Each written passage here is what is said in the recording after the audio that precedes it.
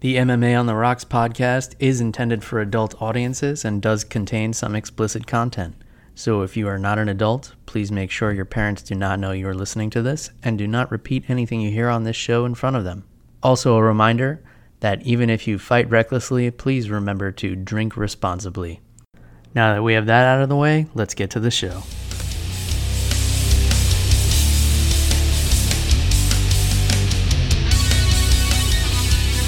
Welcome to MMA on the Rocks. My name is Bill Welker, and you are listening to episode 109 of the podcast, or you're joining us here on YouTube. Today is Sunday, September the 23rd. Happy fall to everyone. Of course, it's never really fall here in Florida, but for the rest of you elsewhere in the country that are enjoying the changing of the leaves and pumpkin spice everything and everything else that comes along with fall, happy fall to you. I know a lot of people are really excited about it. Pumpkin beers, all that stuff, pumpkin pie, whatever. In any case, all the way from New Jersey, joining me is my co-host, who is probably starting to enjoy some pumpkin spice lattes, Jeff. Yeah, Animal Wilson. Jeff, how you feeling on this Sunday afternoon, my friend? Bill, I'm loving it. I love the fall. I like it nice and chilly. Because I feel like in the fall you can wear whatever you want. You can wear a hoodie and shorts, and people won't look at you like you're crazy for doing it. But Bill, the thing that I'm most excited about, more than fall beginning, is this fight card that we had last night, which, Bill, I think it was absolutely phenomenal. The Brazil cards are always so much fun. I'm wearing my favorite Brazil shirt in support of the Sao Paulo card, Bill, because I think they hit it out of the park. Yeah, this was a really unexpected gem. Of course, UFC Fight Night 137 from Sao Paulo, Brazil. And this was a card where it's on later at night. I was exhausted this week because I had a sick baby at home, and I really had no intentions of staying awake for this entire card. My plan was to just watch it in the morning and see what I missed. And you know, on paper, there's some good matchups, but yeah, this was really a phenomenal card. So if you missed this one, we're going to go over this card top to bottom and really hit on the matchups that you need to go back and watch if you're a big fan of MMA, or if you're content just listening to us talk about it, then that's fine too. So let's start at the top, Jeff.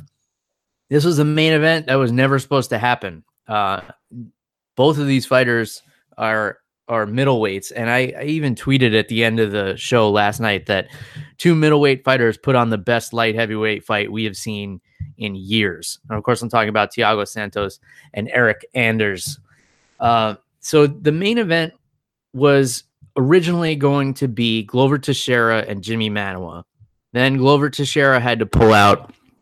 Thiago Santos says, okay, I'll move up in weight and fight, you know, one of the baddest motherfuckers a weight class above me. Sure.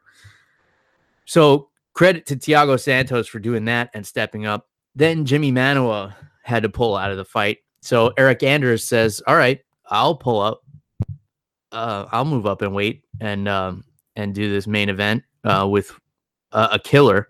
But we know Eric Anders, you know, isn't afraid to get in there with anybody. I mean, he requested to fight Lyoto Machida in Brazil in his second fight in the UFC. This fight was an absolute war. It was so back and forth.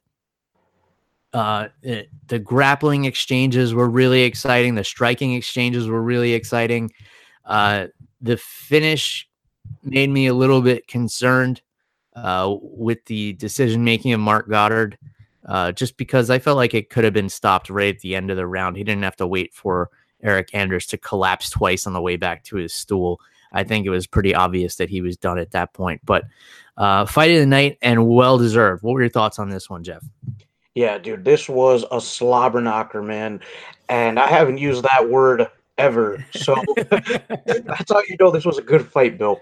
And, dude, excuse me, all the credit in the world to Eric Anders for getting in there with an assassin in Thiago Santos. And, Bill, Some people were complaining on Twitter that Mark Goddard robbed Eric Anders of a win because he had them reset their positions at the end of the third round. But I thought Eric Anders was getting annihilated when he was shooting in for those takedowns. Thiago Santos made him pay for it, especially in that third round. And dude, at the end of that third round, Eric Anders looked like he was like a smoothie being poured out of a blender, dude. He kept falling down.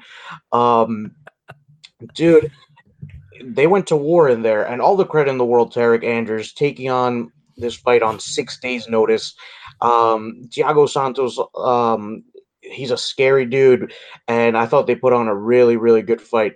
I'd love to see them get in there again with some time to prepare for each other. Yeah, for sure. I would also really like to see them both stay at light heavyweight just because this is such an empty division, as we say, week in and week out. But yeah, credit to both of these guys for stepping up. And obviously, Eric Anders isn't afraid to take on a Brazilian in Brazil. This is his second time doing it in only his fourth fight in the UFC.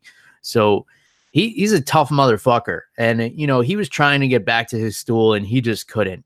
So all the credit in the world to him. That's a really fucking tough guy. And I've said for the longest time that Thiago Santos could be one of the most dangerous fighters in the UFC when he's patient. He tends to get into trouble when he tries to force things and slug it out with people, especially at the higher level. That's how he got knocked out by David Branch. That's how he got submitted by Eric Spicely. That's how he got knocked out by Gegard Mousasi. He would start brawling, and then he's had some health issues apparently. But when he's healthy, I mean, this is a guy who knocked out Anthony Smith, who could potentially, you know, there's been talks of him fighting for the light heavyweight title. So there's a potential for that rematch at light heavyweight, which I would love to see. I think Thiago Santos might have to actually take a fight against an actual light heavyweight first, maybe a top 15 guy, lower end of the top 15, which I couldn't even tell you who's in the top 10 at light heavyweight right now because it's such an empty division, and the champ has even moved up to heavyweight. So I don't know, but I would really like to see both of these guys stay at light heavyweight just because I like the way they both looked. They both looked awesome at the weigh-ins. Santos weighed in at 203. So obviously he had no problem making weight. I'm a big proponent of guys fighting closer to their natural weight. And I always feel like it's a good move. Look what happened for Anthony Smith. You know, he lost to a guy like Thiago Santos in middleweight, and he moves up to light heavyweight, and he's destroying people. But just a phenomenal fight. I can't say enough good things about it. The only bad thing about this whole fight is Eric Anders' nickname. Your boy has got to go. Your boy got it done, Bill. Well, almost. No, your boy couldn't get on his stool. So it's time for your boy to change his name. we need something else. You're not playing college football anymore. Let's get a grown-up nickname here. But other than that, I really loved this fight. Do you have anything in mind that you'd like to see next for either of these guys, Jeff? Honestly, Bill, I think that for Thiago Santos, this fight with Jimmy Manuwa needs to happen at light heavyweight. Like you said, I think he looked good in there. Eric Anders as well. I think that they would both benefit from taking away that weight cut and staying at 205. And for Anders, I think you give him first some time off, and then somebody in the lower half of the light heavyweight rankings. I can't think of anybody off the top of my head, but for Thiago Santos, I'd really like to see him get in there with Jimmy Manuwa. Yeah, for sure. For Eric Anders, possibly a matchup with Sam Alvey, I think would be interesting. So Alvey taking a knockout loss. We'll jump around the card a little bit, taking a knockout loss to the legend Antonio Rogerio Nogueira, or Lil Nog, as he's affectionately known as, getting back in the UFC octagon for the first time in about 2 years since he was KO'd by Ryan Bader a while back. But this is a guy, if you're newer to the UFC and you haven't been a fan for a long time, you don't realize what a legend this guy is. You think, oh, who's this 42-year-old motherfucker getting in here with Smiling Sam, who you see fight every other week? And people are probably a lot more familiar with him. Little Nog is a fucking killer. And he showed that he's still got power in his hands last night, knocking out a top prospect in Sam Alvey, who was trying to get revenge for his coach, Dan Henderson, who was submitted by Little Nog in 2005. So that's a long time to wait for retribution, and he got none of it. What? So I took the long road to ask Jeff, but what were your thoughts on this fight and the performance by Little Nog here? Bill, man, I was so impressed with Lil Nog. It looked like it took him a couple minutes to kind of readjust to being in the octagon again. But dude, his boxing looked pretty crisp. He was landing a lot of shots on Sam Alvey. And dude, I've always liked Lil Nog. He's so well rounded. You know, he's got his black belt in jiu-jitsu. He's got his own jiu-jitsu school with his brother. And a lot of people may not know this, but Lil Nog's um, first martial art that he trained in was boxing. He's been doing it for a really long time, and he's always been really solid on the feet with his boxing. So I was really impressed, especially considering that there's like 10 years between these two guys. I thought he looked a little bit stiff at first, but then he landed this overhand left that left Sam Alvey on his knees, and Alvey went for a takedown, and he was arguing with, I believe it was Mark Goddard. I forgot who the ref was, Mm-hmm. who stopped this fight, but I thought it was a good stoppage. Sam Alvey, he was clearly out of it. He had some trouble sitting down after this.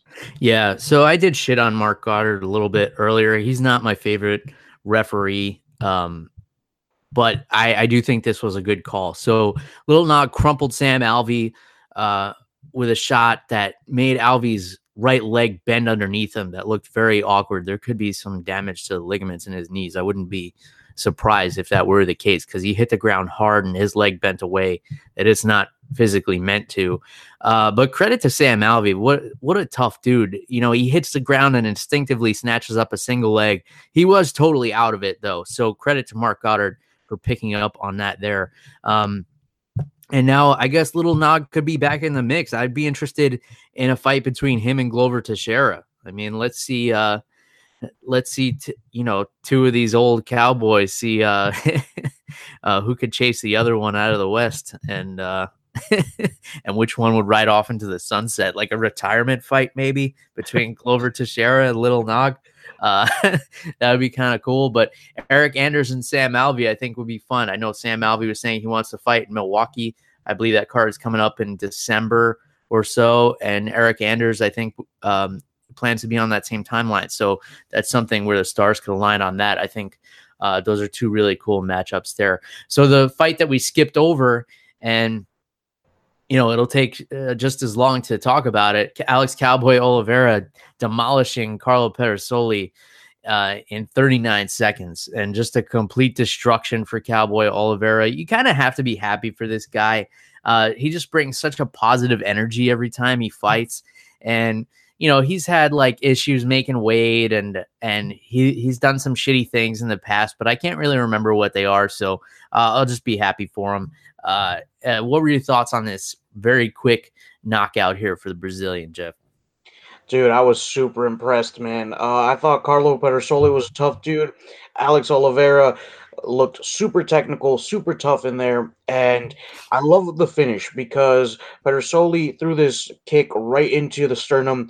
Oliveira caught it and then like jumped forward and smashed him with a right hand that put him down, and it was over from there.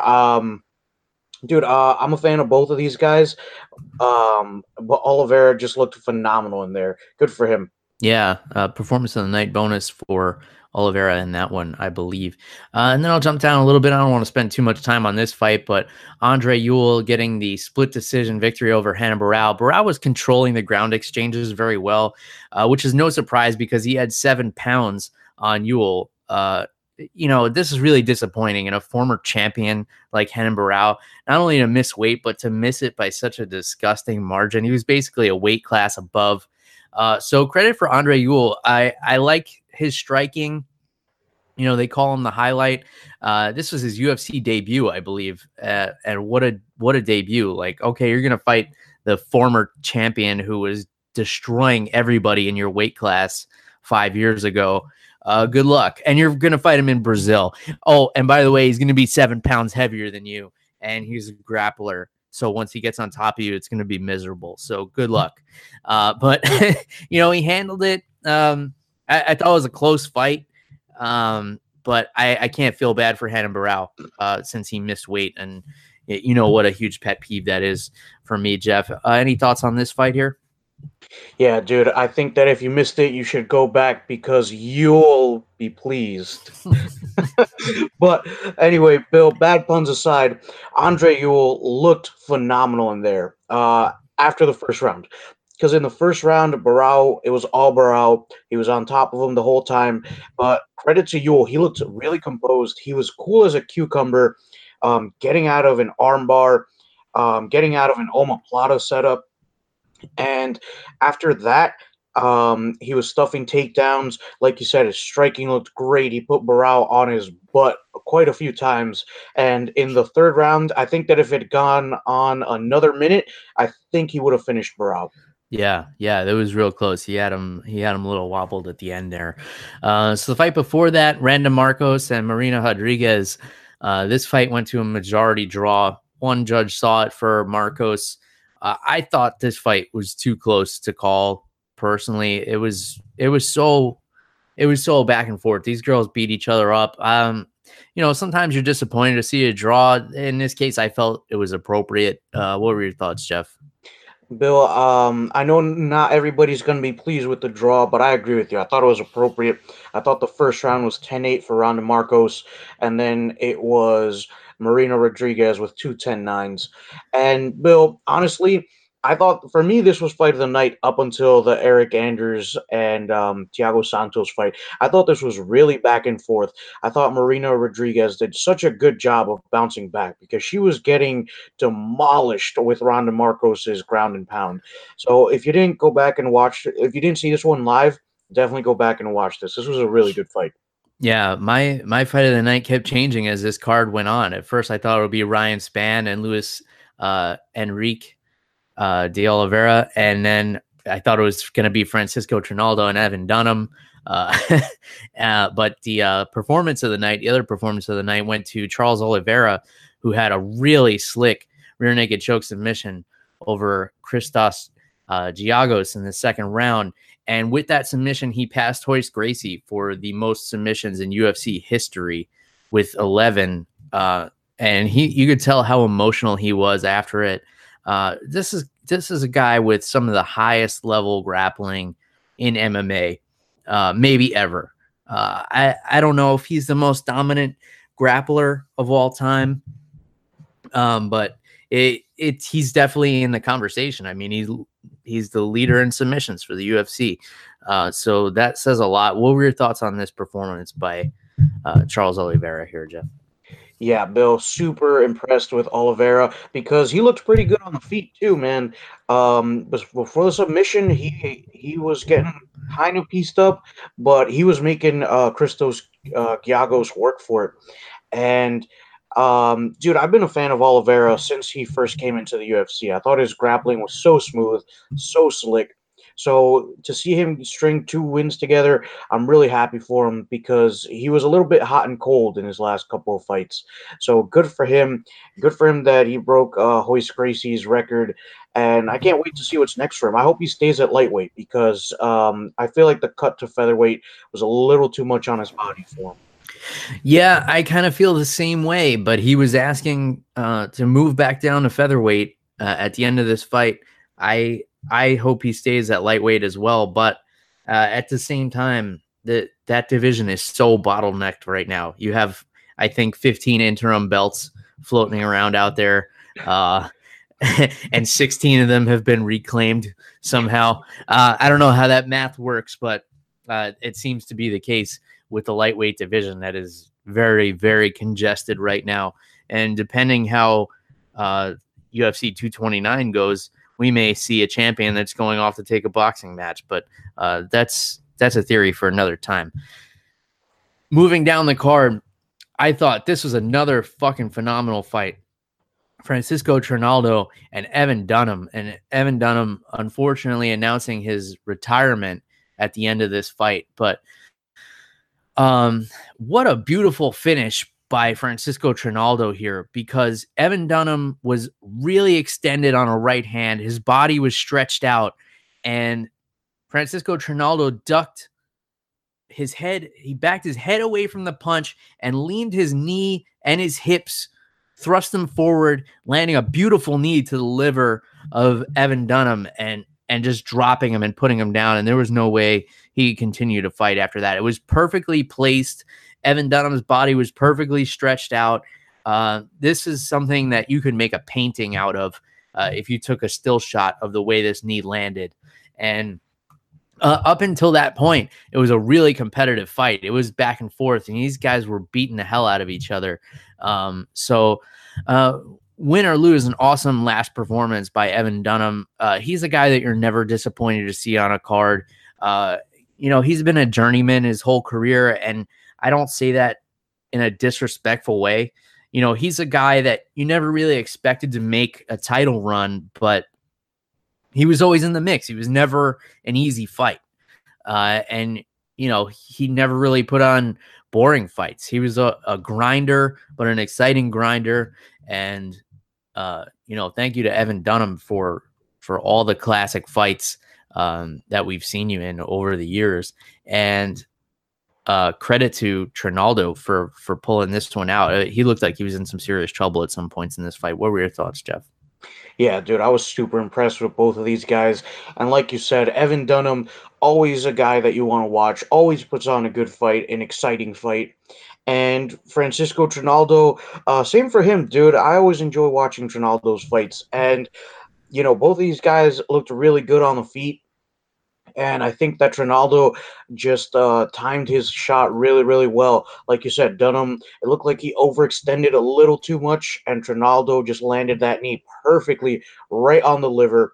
And Dunham folded up like a lawn chair and just went to the ground. Good stoppage from the ref. And, like you said, thank you to Evan Dunham for all the awesome fights that he's put on. Like I said, super impressed with this one. Yeah. So just a couple more fights we'll get into here, Jeff.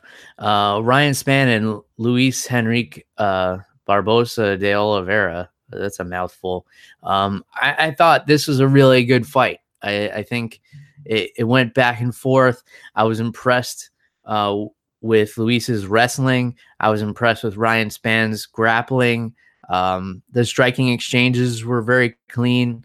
Both of these guys landed some big shots, and the decision going to Ryan Spann, I think, was the right way to go. I had it. I think I remember scoring it 2 rounds for Ryan Spann, and one. I think I gave the second round to Luis. But what were your thoughts on this fight, Jeff? Yeah, dude, Ryan Spann making his UFC debut, if I'm not mistaken. He looked really good in there, coming off of Dana White's Tuesday Night Contender Series. So really good on him. His wrestling looked good. His grappling was really solid. He looked pretty good on the feet. So I'm excited to see what's next for him because, like you said, this is the light heavyweight division. It's a little bit dry. So I'm glad that we threw somebody else into the mix here. Yeah, for sure. It's great to see a lot of light heavyweights coming off of this Contender Series. I'm glad that that's been their focus. It's kind of like, to relate it to another sport, it's like the football draft. Like, you don't have a quarterback on your team, you have to draft a quarterback. So with the Contender Series, the UFC is really lacking light heavyweights. So they're looking to draft some light heavyweights here. So I'm really glad to see that.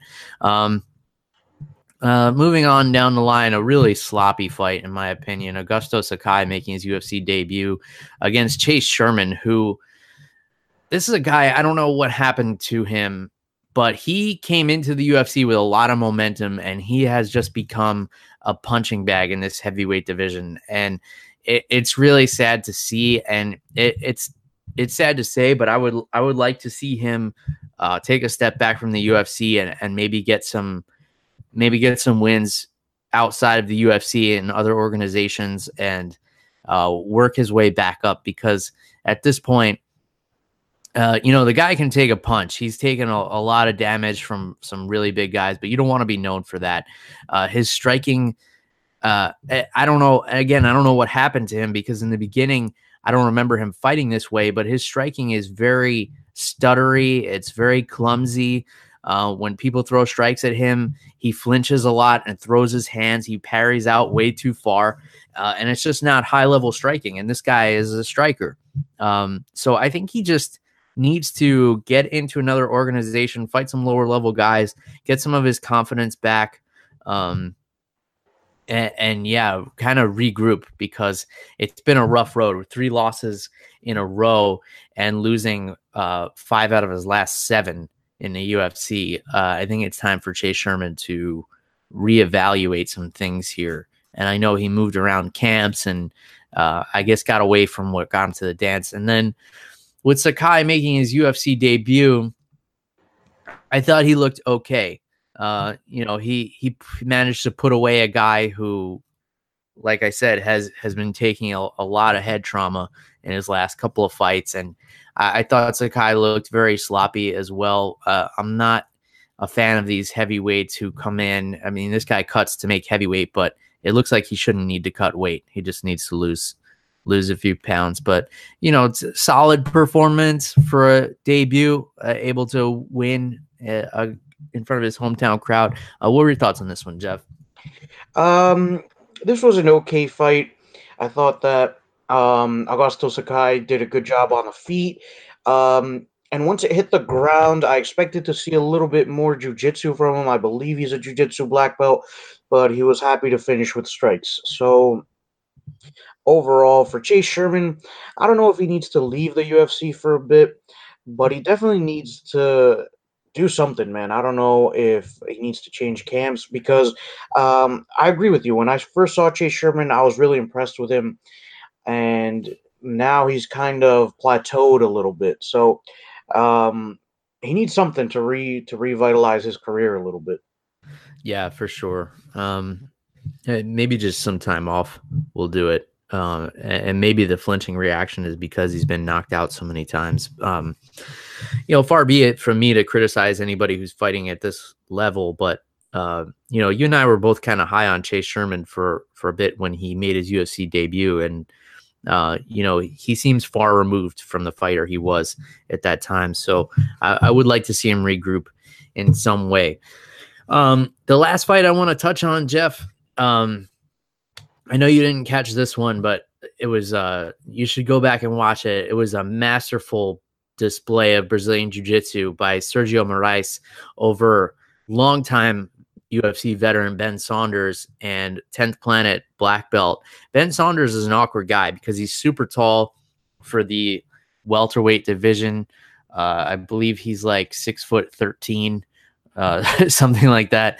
He's 6'3", which is huge for 170 pounds.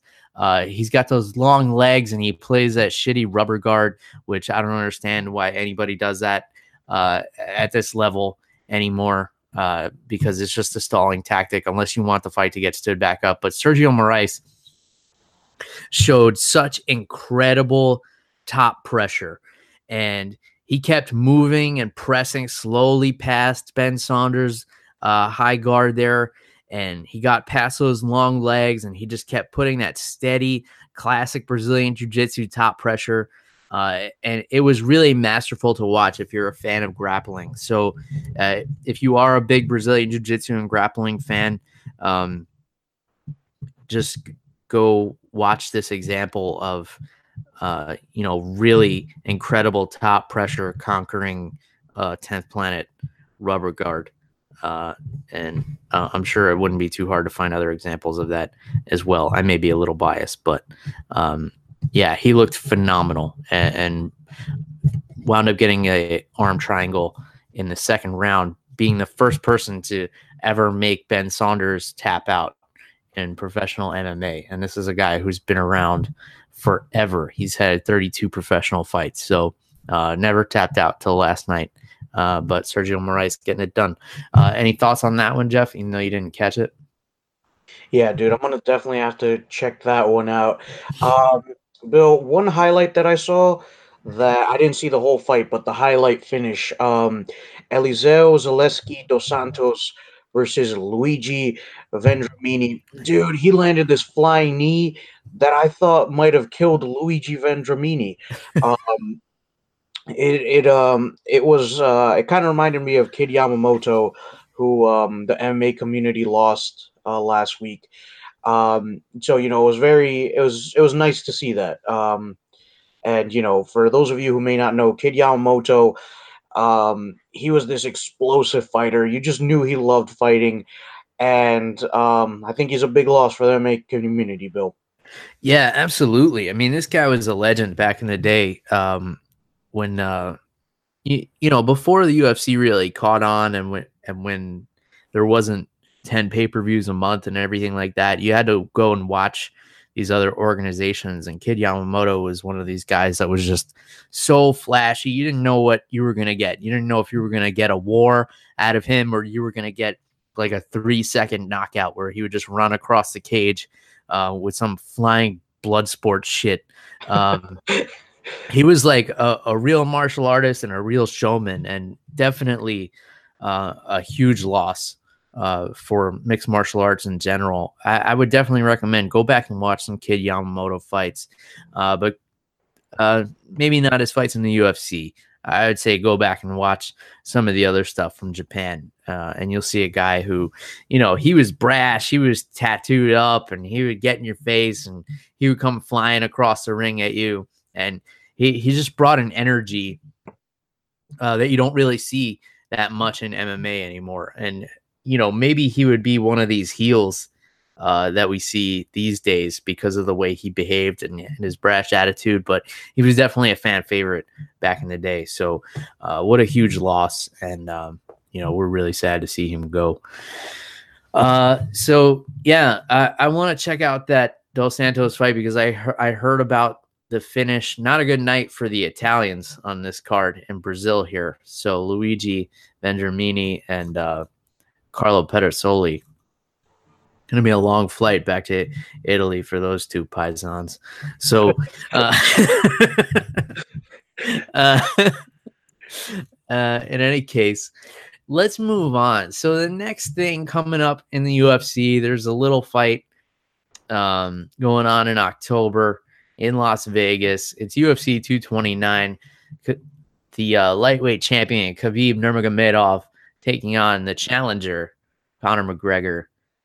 We saw a press conference last week on Thursday. I'm sure a lot of you saw it. There was a lot of backlash about this, as anything in the MMA community. It's a very pessimistic community. People love to hate things. I didn't hate the press conference. I thought it was a little awkward that they didn't have fans there.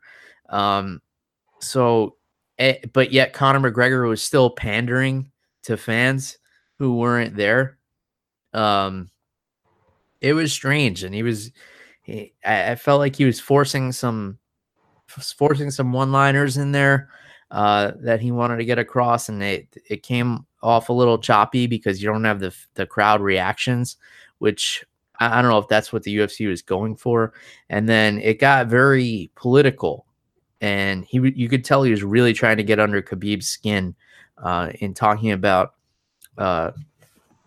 international problems between Dagestan and the Chechnyan people, which is a very sensitive subject for Dagestani people. But no surprise that Conor McGregor went there.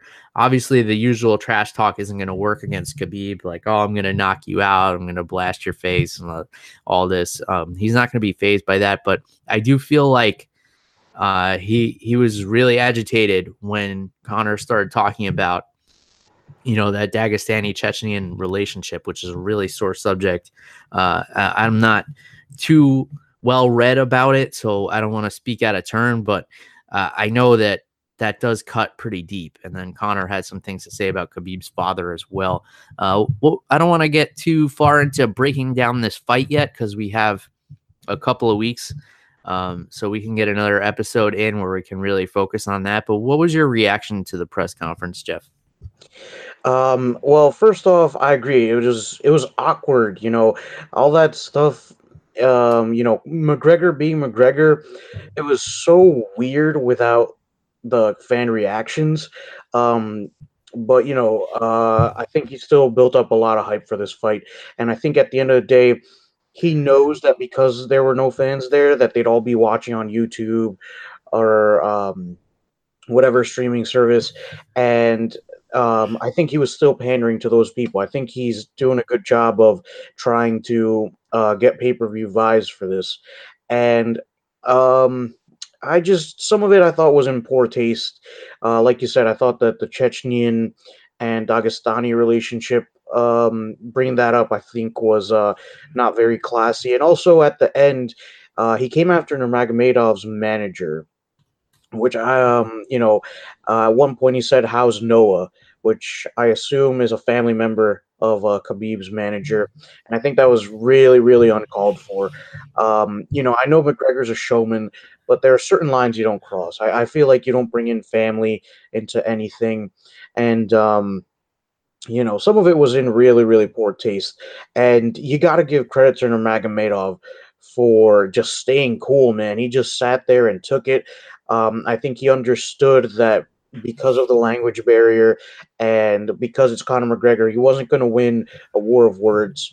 But I think he did a good job of at least visibly not letting McGregor get in his head here. Yeah, yeah, for sure. And I guess it kind of speaks to how worried Connor is about this fight. The fact that he had to dig so deep and try to cut Khabib so deep to get in his head, because that's a big part of his game plan.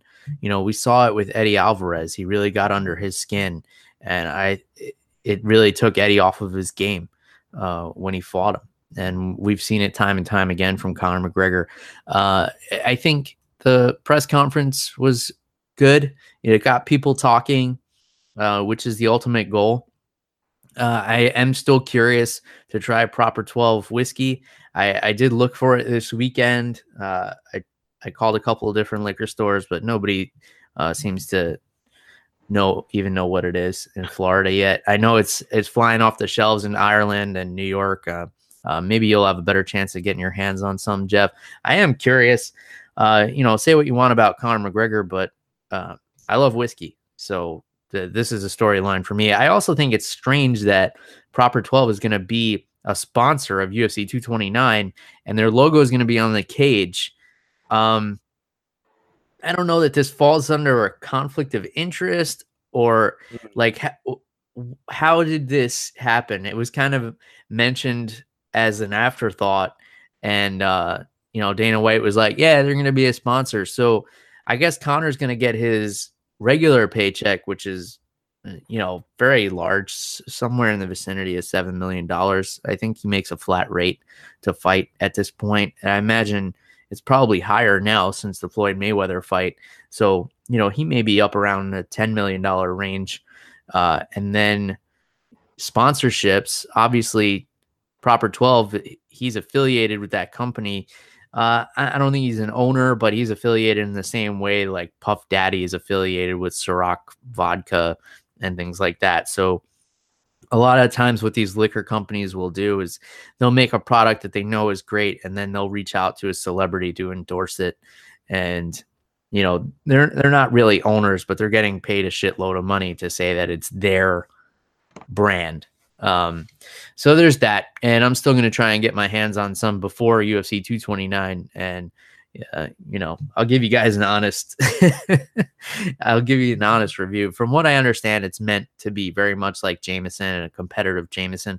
I thought it would be a higher end whiskey, but apparently the bottles are going for like $25-$30. So they really do want it to compete with Jameson, and have it be like, your household Irish whiskey that you just have on hand. And apparently they can't keep it on the shelves in Ireland. So, the Irish fans are super supportive of everything. I don't want to get too deep into this card, Jeff, but we have some awesome matchups that stick out, and we have some matchups that are like, so Tony Ferguson and Anthony Pettis, the co-main event, that's a fucking phenomenal fight, and I can't wait for that one. Alexander Volkov and Derek Lewis. If Derek Lewis is healthy, This will be an amazing fight. Obviously, not coming off, the most exciting heavyweight fight ever in his last performance, but there's that. And those are the only ones that really jump off the page to me. Michelle Waterson and Felice Herrig could be kind of fun. And then we got Sergio Pettis and Husier da Silva on here. And Tanya Evinger and Aspen Ladd could be a fun fight. Aspen Ladd undefeated, coming in to take on Tanya the Plumber Evinger. And dude, I'll never forget that text, man. I sent you a text saying that when Tanya Evinger was going to fight Chris Cyborg, that at the press conference she looked like a plumber. And Bill, you didn't believe me until you went back and watched the press conference. She definitely resembled a plumber. And I can't get that image out of my head every time I think about Tanya Evinger, but that should be a fun fight. Ryan LaFleur and Tony Martin, that's another fun one too. But we'll take a deeper dive into this card next week. But which of these fights is really jumping off the card to you, Jeff? Oh man, besides the main event, definitely Tony Ferguson coming back against Anthony Pettis. I think that is going to be super flashy. Oh my God, I think I might be excited more for the co-main event because of their styles than for the main event, which is essentially grappler versus striker. Mm-hmm. Yeah, for sure. All right, so there's that. We'll take a deeper dive into UFC 229 next week. We'll really get into it because there were some things technically that both fighters said at the press conference that I'd like to talk about, and let's really break this fight down. I think the fan base is very divided. You're either a Conor supporter or a Conor hater, and I think depending on what side of the fence you fall on, that's who you think is going to absolutely win this fight. But of course, we'll take a more objective approach and actually break down the skills of both guys and really take a deep dive into that one. In the meantime, if you need to get your MMA fix, Bellator 206 is taking place next Saturday, September 29th.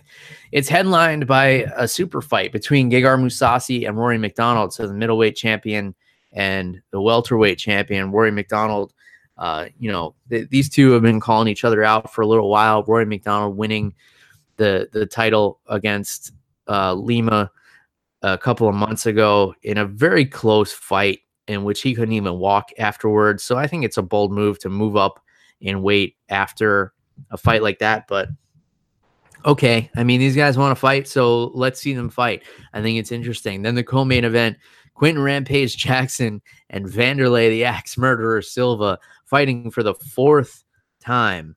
I'm not the biggest fan of these fights, like Chuck Liddell and Tito Ortiz. Like I've seen them fight twice, and it wasn't even competitive. With Quentin Jackson and Vanderlei, go back and watch the first 3 times, or more specifically, the first 2 times these guys fought. Some of the most violent fights in the history of MMA. And I am not exaggerating when I say that. These guys knocked the fucking shit out of each other 3 times. I don't really need to see this a 4th time. I would prefer to remember these two the way they were. Quentin Jackson coming out ripped with a big chain around his neck. Now he's like kind of soggy. He's like basically a heavyweight. Vanderlei had that weird face surgery. It makes him look like a fucking pterodactyl. And now now it's like, all right. Either one of these guys could still get knocked out at any point, but do I need to see it? No. Will I watch it? Probably. And then a much more interesting fight is Douglas Lima and Andrei Koreshkov. This is a phenomenal welterweight fight, and that's going to be really exciting. So if nothing else on this card has piqued your interest, check this one out. And then wrestling phenom Aaron Pico making another fight. He lost his debut, but then he's been fucking killing people ever since. He's taken on Leandro Higo, who is a very experienced fighter. You know, he's got 22 fights under his belt, so one of the more experienced guys that Pico's faced. And this kid is just a phenomenal wrestler. You know, they've been talking about him in the practice room and his work ethic and the way he's been dominating in there. And what else we got? This is a long ass card. There's fucking 18 fights on here, which I don't know why Bellator keeps doing this. You know, I understand they're trying to build a roster, but if you're going to an event, do you really want to be there for like 15 hours? If you're like, you're gonna end up having like 3 square meals at the at the STAT Center in San Jose. These events are so long that they end up cutting the prelims so they could do the main card and then having more prelims after the main event, which is rough on the crew and everything like that. So I know I just rattled off a whole bunch of things, Jeff, but what are your thoughts on Bellator 206 next weekend? Honestly, Bill, it's looking pretty good. I like that it's a weekend off from the UFC, but there's still something to watch. I think that Bellator has some good fights on this card and are taking advantage of the fact that the UFC is not putting on a card that weekend. Because there was a card, I believe, Friday night for for Bellator, and I had no idea that it happened. So I'm hoping that Bellator really get the ball rolling with this card, man, because Mousasi versus McDonald is a fight that I'm really excited for. I'm a fan of both of these guys. So Bellator, don't screw up. Yeah, it could go one of two ways. You know, people could say, oh, you know, there's no MMA until Conor could be able to check this out. Or it could be, you know, people are like, I don't want to watch any MMA because I'm waiting for Conor Khabib. I'm having a party or I'm going out to a bar. I'm definitely going to watch this. And then, you know, their ratings are in the shitter for this one. Gegard Mousasi and Rory McDonald are two super awkward guys that are not really going to reel in the casual fans. Hardcore fans are obsessed with these guys. You know, Rory McDonald has a small cult following, I believe, in the MMA community. But, you know, the casual fan is not going to know who either of these guys are, even though this is a super fight. This is a champion versus champion fight, something that we haven't seen too much of in Bellator, but it should be a good one. I'm going to check it out, and I know you're going to check it out, Jeff. So not too much else going on other than the fact, and we haven't talked about this yet. So Jon Jones was issued his suspension by USADA. He was given a 15-month suspension, and it's prorated. So, you know, he's been going through litigation back and forth, trying to prove that he had a tainted supplement. And they basically said, all right, we realize you weren't trying to cheat, but you still cheated. So we're going to suspend you for 15 months. A lot of people pissed off about this, and saying, you know, USADA was paid off. USADA's a joke. And even Daniel Cormier was saying, like, don't come and wake me up at 6 o'clock in the morning anymore if you're just going to do shit like this, because I never cheated. And, you know, don't waste my time. You know, if you're going to test people and they test positive, and then you're going to let them off with a slap on the wrist. So because Jon Jones' time is prorated, basically he's going to be eligible to fight at the end of October. There were a lot of rumors that he was going to headline the Madison Square Garden card, but Dana White squashed those rumors at the press conference between Khabib and Conor. So that's not going to happen. Listen, obviously there's a lot of politics involved here. Did he deserve a longer suspension after it's his second offense? Probably. But listen, it's politics. It's a business. There's backdoor deals being done all the time. All the people who are pissed off about this are part of the 15% who watch every single event and follow all the storylines, and they're really into this and they think it's really not fair, but they're still going to watch if Jon Jones fights anyway. And then Jon Jones is going to bring in the casual fans. So, you know, if there was some shady shit going on, it's a business at the end of the day. look, on the bright side, at least they're not going to let him continue to cheat. I mean, his victory over Daniel Cormier was ruled a no contest because of USADA. So if you think USADA doesn't accomplish anything, it accomplished that. That's staying as a no contest on his record. He technically did not beat Daniel Cormier a second time. So if you want to take a positive spin on it and you still want to hate Jon Jones, there's that. What were your thoughts on USADA's decision here and Jon Jones's suspension and his eligibility to fight? Jeff, what are you looking forward to here for Johnny Bones? So, Bill, I'm part of that 15% you just talked about. But, Bill, I hate myself for it because at the end of the day, I'll gladly watch Jon Jones fight. He's a good fighter. Nobody's saying that he's not. Unfortunately, for me personally, I feel like this is strike two. But, personal feelings aside, I want to see Jon Jones fight Alexander Gustafsson again. And I want to see it for that belt, Bill, because one, I don't think DC is ever going to come back to light heavyweight when he has to cut weight for that. He has to put off the chicken and the cakes. So I see him staying at heavyweight. And honestly, reason number two, I still believe that Gustafsson won their first fight, only by a razor thin margin.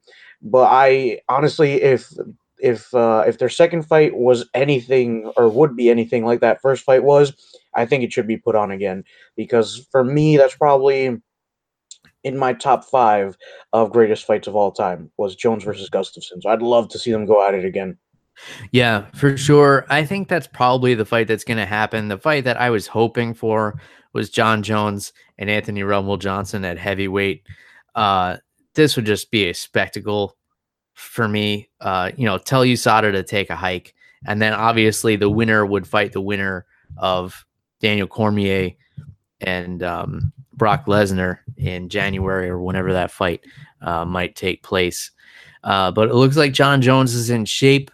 He's had 15 months to recover from, really hard training.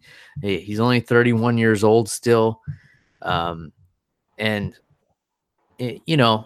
think, and I'll say something else to, the 15 percenters who are saying, USADA is a joke and his Jon Jones's legacy is tarnished. If you go back and look over Jon Jones's record, you can see he's fought and beaten guys, Chael Sonnen, Vitor Belfort, Lyoto Machida, guys who have all also tested positive. And then all your former Pride fighters, Rampage Jackson, Shogun Hua, Vladimir Machichenko, Stephan Bonner. Go through Jon Jones's resume and look at guys who have also been on steroids, and then think about how unfair it really is. Of course, when it comes to guys like Daniel Cormier, who are, presumed to be clean, and, Cormier has somehow transitioned into being the good guy in this whole scenario, which is what he's wanted all along. But yet he's still, not happy with it. Just some food for thought. If you're thinking like USADA is a joke and you want to try and tarnish Jon Jones's credibility, like, yeah, he's probably really taking steroids, but he's also beaten a lot of guys who were definitely also taking steroids. The fact that he's got one win over Daniel Cormier, who's presumably clean, and Alexander Gustafsson, who's presumably clean, and these are kind of the names that are bouncing around as potential fights for Jon Jones in the future. Yeah, I could see that as being frustrating, but don't throw the guy's whole record out the window because he probably did enjoy some advantages in a lot of his fights, because this is something that's still very common. USADA or not, people are finding ways around these tests. And, some of your favorite fighters are still taking steroids and taking other performance enhancing drugs and taking, things that give them a little bit of an edge, because at this high level of competition, you have to take every advantage you can, whether it's a supplement or it's a diet or it's a workout regimen. You know, these guys are super competitive and they'll do anything to win. So just keep all that in mind when you think things like, you know, USADA's a joke and everything like that, because also remember how hard their job is. They're in charge of, you know, they have to be the ones to spoil the parties and cancel main events and do all this stuff. And you know, sometimes they have to make some hard decisions, and they're not always going to be decisions that you like, but that's life. So John Jones is coming back, and you're going to watch him fight no matter what you think. And that's my point at the end of the day. So we covered a lot here today, Jeff. You know, we went really deep into Fight Night 137, a lot deeper than I expected to when I saw this card on paper, but you know, it was a great card. And we got Bellator 206 next week. And then next week we'll be back to break down Conor versus Khabib. I know you guys are probably sick about hearing about this fight because every other show that you probably listen to has been talking about it and building up for weeks and weeks and weeks, and we haven't. So, you know, tune in next week if you want to hear our perspective, or skip next week if you're sick of hearing about this fight and you just want to get it over with already. In any case, if you want to reach us in the meantime, you can talk to Jeff on Twitter at @animal_Wilson. And of course, you guys know how to get a hold of me. It's that MMA on the Rocks, Twitter, Facebook, Instagram, anywhere else on the internet. Send me an email, MMAonTheRocks@gmail.com. Until next time, cheers, everybody. Goodbye.